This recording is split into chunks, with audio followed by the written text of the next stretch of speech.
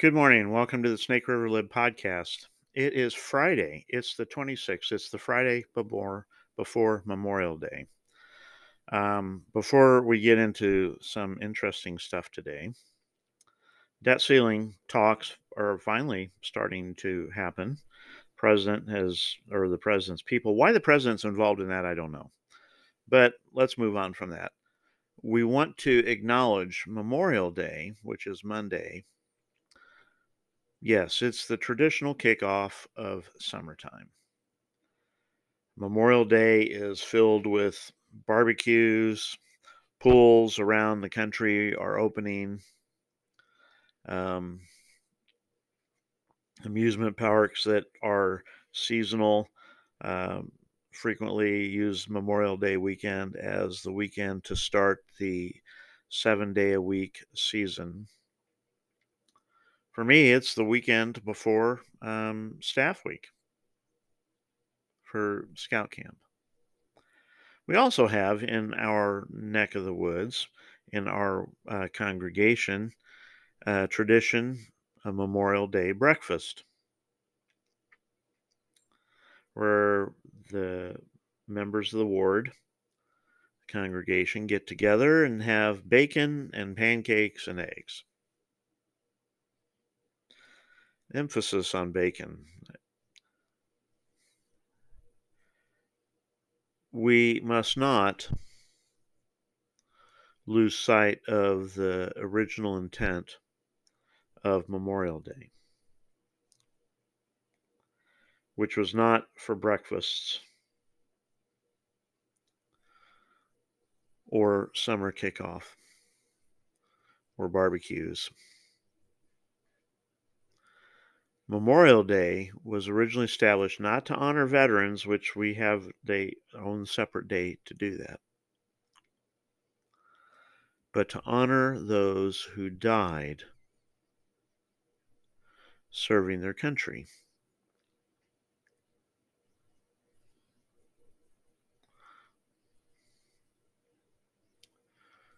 It's a somber memory because freedom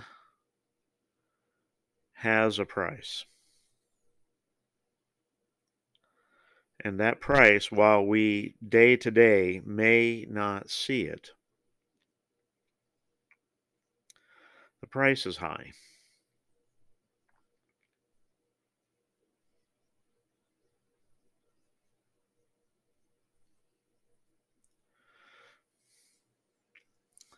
Freedom, of course, not meaning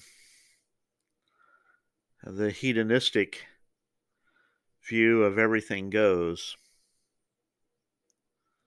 but freedom meaning to mind your property, respect the property of others, and you're free to live your life as you will. But not to enforce that on others. And so, with that, we just want to tribute Memorial Day and wish you that you remember those who paid that price.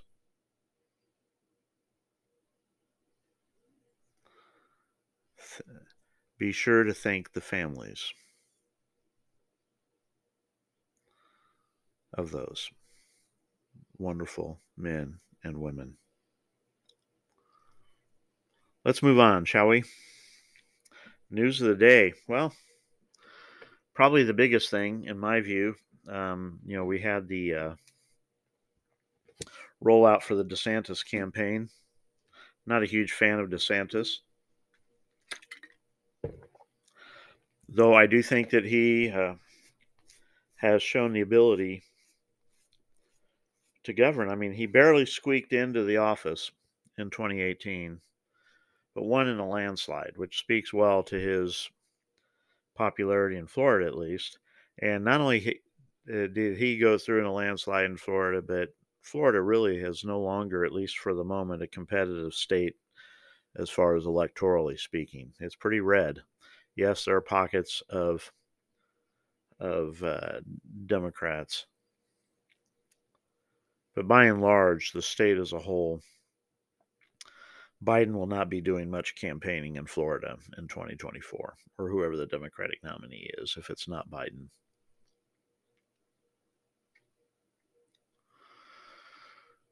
The biggest news is the Supreme Court case, and there are others. There will be more that will be coming. But the court case I'm talking about, I almost did a special podcast because this news actually broke like within hours of me cutting the last podcast on Wednesday. Yes, I've had to sit on this. Even though I thought of doing a special one, but figured rather than spend one podcast on just the court case, we just roll it in. Sacket versus EPA. Here's the story. Nearly 20 years ago, the Sackets bought a piece of property in Idaho. They were going to build on that property. They started to level the land. Well, somebody decided that they shouldn't do that, and so they reported that he had filled in a low spot, essentially. The story may not be 100% accurate, but this is the gist of it. And this low spot, of course, as low spots do, tend to, in periods of rain or snow melt, pool water.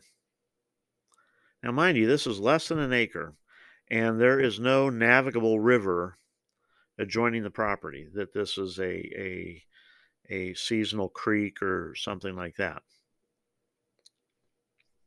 which now doesn't matter anyway, based on the current ruling. So the EPA stepped in, says under the Clean Waters Act, you cannot build here because you have a wetland. Not only that, but you have to clear out everything that you've done to prep the land for building a house. Even in, grading the land and such. They have to go back and put the wetland back, essentially. And they said, well, we're not going to do that. You pound sand. This is private property. Well, nope. The EPA started the daily fine business, which they can do under the Clean Water Act, assuming that you've actually damaged a navigable water source, which he hadn't, but that's all right. So fines in the millions of dollars because it's a daily fine. Every day that you do not comply with the fiat of unelected bureaucrats, you get fined. And so soon there's fines in the millions of dollars. About 10 or 11 years ago, the Supreme Court did not overturn the EPA's judgment of this being a wetland, but they did say that these fines are ridiculous.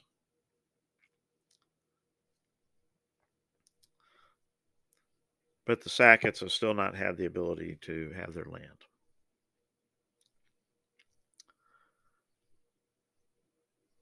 Enter 2023. Now, this is where it gets tricky.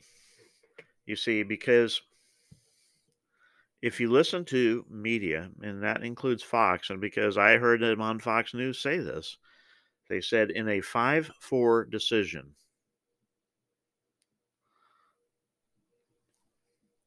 the court ruled that the EPA did not have the authority to arbitrarily define a low spot as a wetland.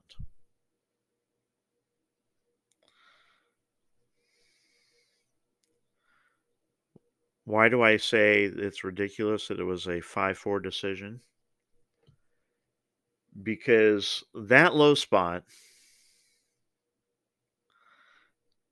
blasting the EPA out of the water, pun intended, was a 9-0 ruling. All 9 judges. This was not a MAGA court that ruled this, by the way. This was a unanimous Supreme Court.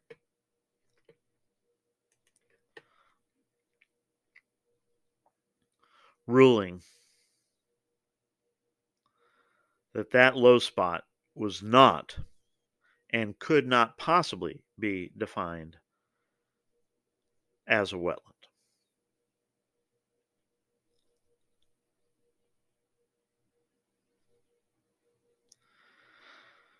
Now, so what was 5-4? So here's what was 5-4. The majority opinion, written by Alito, essentially said and essentially defined for the EPA because they seemed not able to define it themselves. What wetlands, in quotation marks, or water sources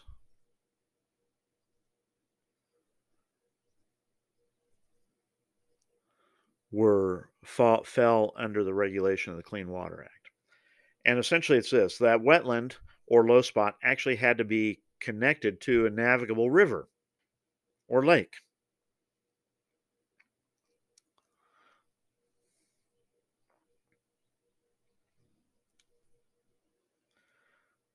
So the 5-4 decision was in the broader interpretation of what a wetland was.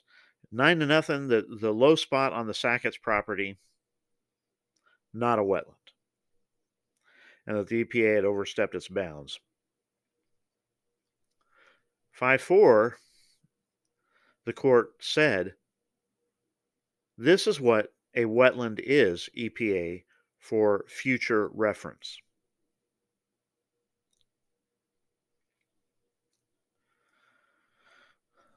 Now, this is a lead up to what could be one of the biggest cases, and I don't have it in front of me to tell you what the case is to look it up.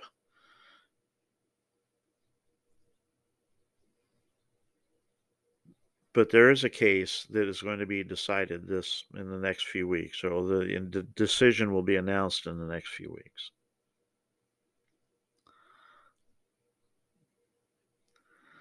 That is taking on head on the Chevron doctrine. What is the Chevron doctrine? I've mentioned it before, but just to clarify, the case Chevron, I don't have the full citation of the case. If I think about it, I'll link it in if you want to go and read it. But the Chevron doctrine is that when a statute is ambiguous or that it's vague in the interpretation, the court will give deference to the regulating agency. Meaning that if Congress wrote a bad law, or in somebody's opinion was a bad law, and so the agency, whatever the agency it is, it decides to do that,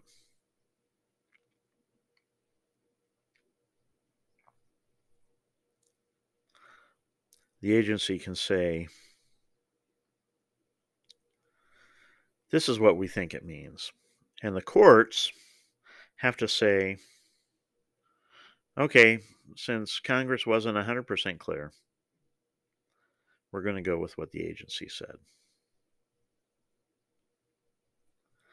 This flies in the face of law and order, for one, because it allows Congress to get away with intentionally passing vague laws, thus giving to unelected and unaccountable bureaucrats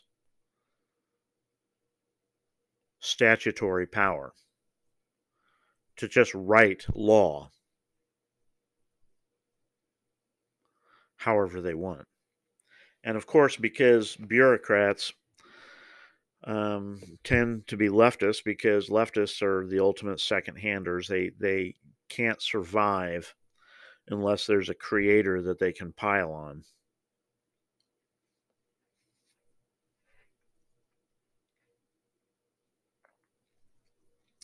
They're going to pile on.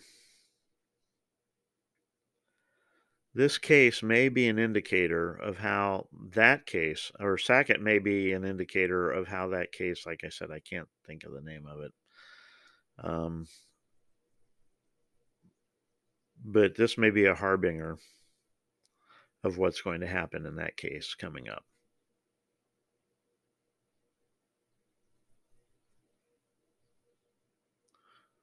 So good news, right? Perhaps.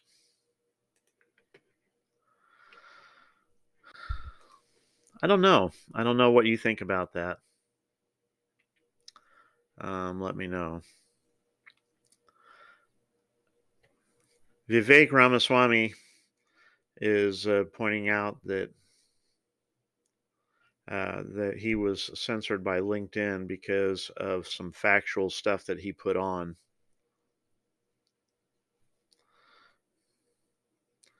His or that he has done in his run for president, that they've censored his thing. But now Microsoft, which owns LinkedIn, is saying that they had screwed up.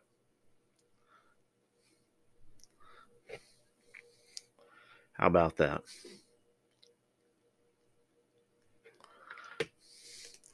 One thing that's really bothering me is,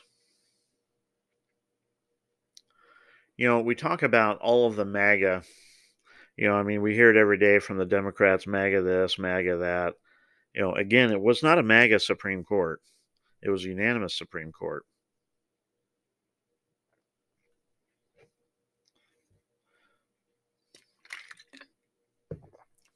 Hear about the MAGA Republicans in Congress. By the way, the only bill, we've mentioned this, we'll keep mentioning it, the only bill related to the debt ceiling has been passed. Democrats have offered nothing because they have, well, besides the fact that they have nothing to offer.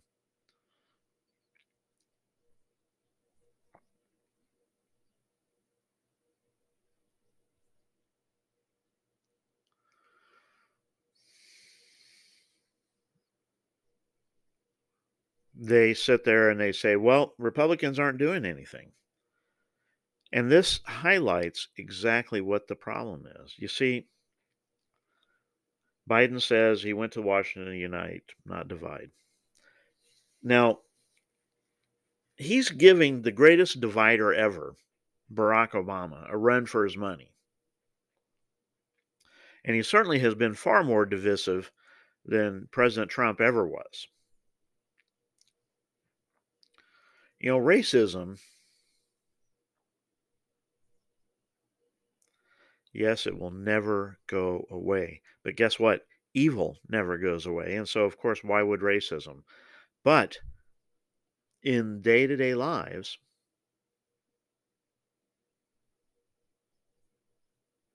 most people don't think about race.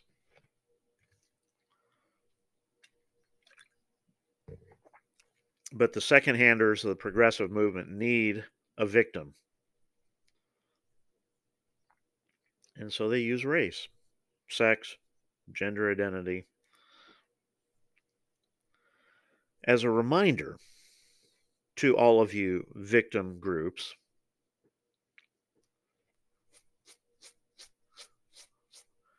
When the left rolls out and says, we're here to help, what they are saying is you are incapable of progressing without our help.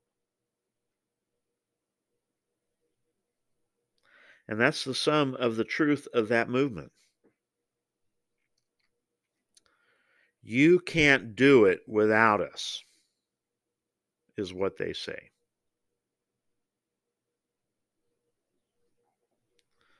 Implied is that you're too stupid to do it without them. Whether it's the idea of putting some work requirements into welfare reform, again, not for children, again, not for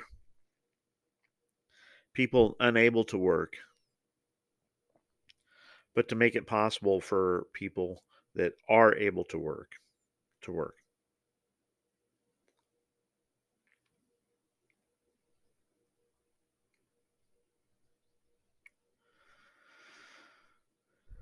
Economists long ago said that, you want to get rid of unemployment, stop paying people to not work. I mean, that's the simple of it. We talked about that back during the malaise of the Obama administration, when had they just acted on letting the market go, not bailing out General Motors and Chrysler, but letting them declare bankruptcy, um, break up some of the legacy cost there, we would not have dragged out the recovery for, half a decade or more. I mean, it's a repeat of what happened during the Great Depression. For those that don't know, the Great Depression happened under Herbert Hoover. Had Hoover just let things go, which in many aspects, which is what Calvin Coolidge would have done. In fact, the economy was already recovering. And then Hoover decided to get the government involved. Massive spending programs, debt spending, deficit spending, all these programs to get people to work. When guess what? There's an easier way to do that. Don't pay them for not working.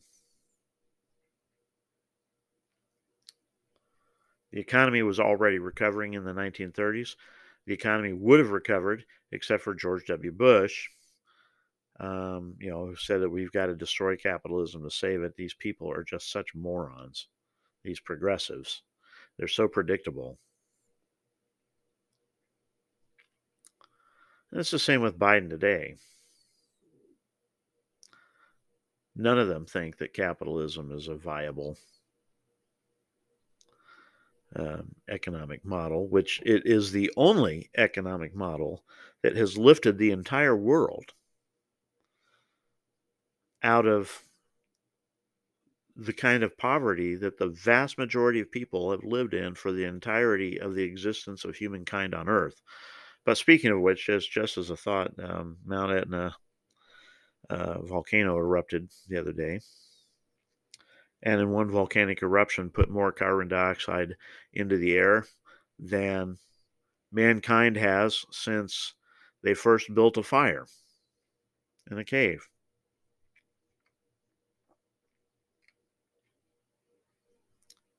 I want you to consider that.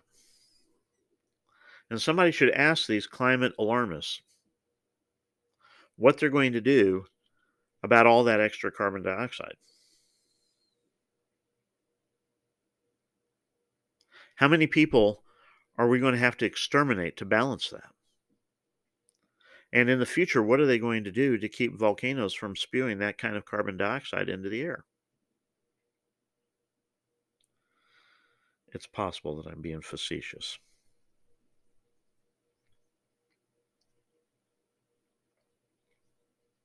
Yeah, it's not possible. I am.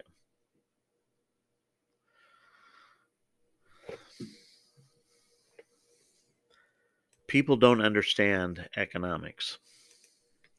And economics, really, it's the simplest science to understand. There's X number of goods, and there's X number of ways chase or resources chasing after those goods.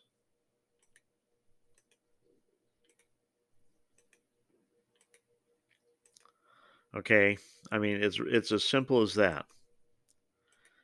And when you add pressures to that,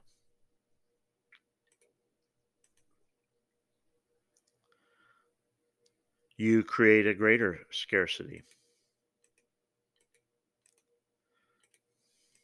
Ramaswamy Vivek talks about how we can grow ourselves out of a lot of problems. And we could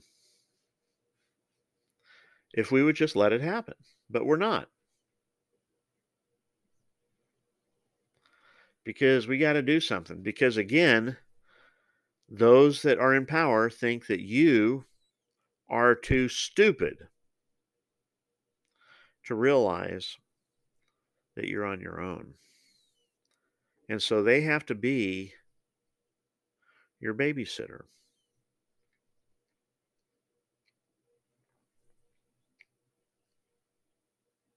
How's that make you feel? Oh, I don't know if there's anything else. Oh, guess what? Inflation's up. The the personal consumption expenditures index released today. The expectation was it was going to increase by 3.9%,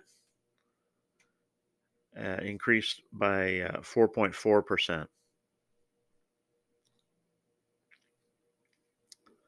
So half of a percentage point greater than what the expectations were.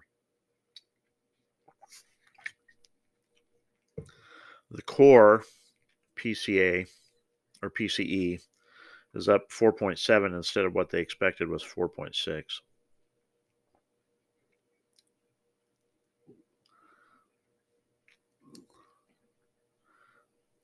Appears that inflation is going in the wrong direction, and they really need to bring Powell, the head of the Federal Reserve, to Congress, and they just need to get him to testify about the impact deficit spending has on inflation. Because it's super easy when you print money out of the air, which is what the Fed does. They have to pay for the federal government. That makes each dollar worth less.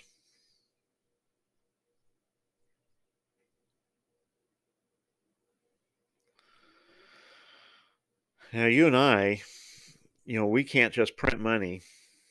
I mean, maybe we have a credit card that's got a good limit on it that we can borrow if we don't have enough. But by and large, most people are just living paycheck to paycheck. Most people don't have the ability to write themselves a check if they are in bad way.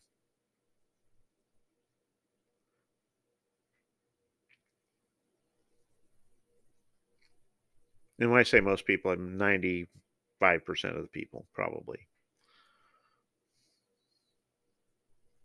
And so the goal is, of course, to live within your means.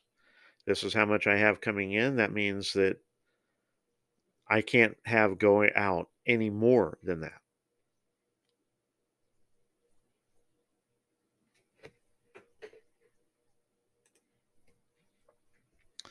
Pretty simple, right? Somebody needs to explain that to the federal government because they don't get it.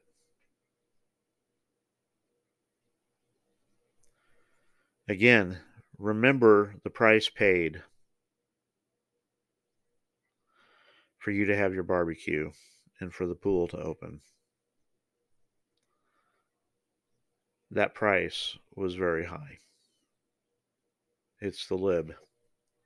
My life matters. Does yours?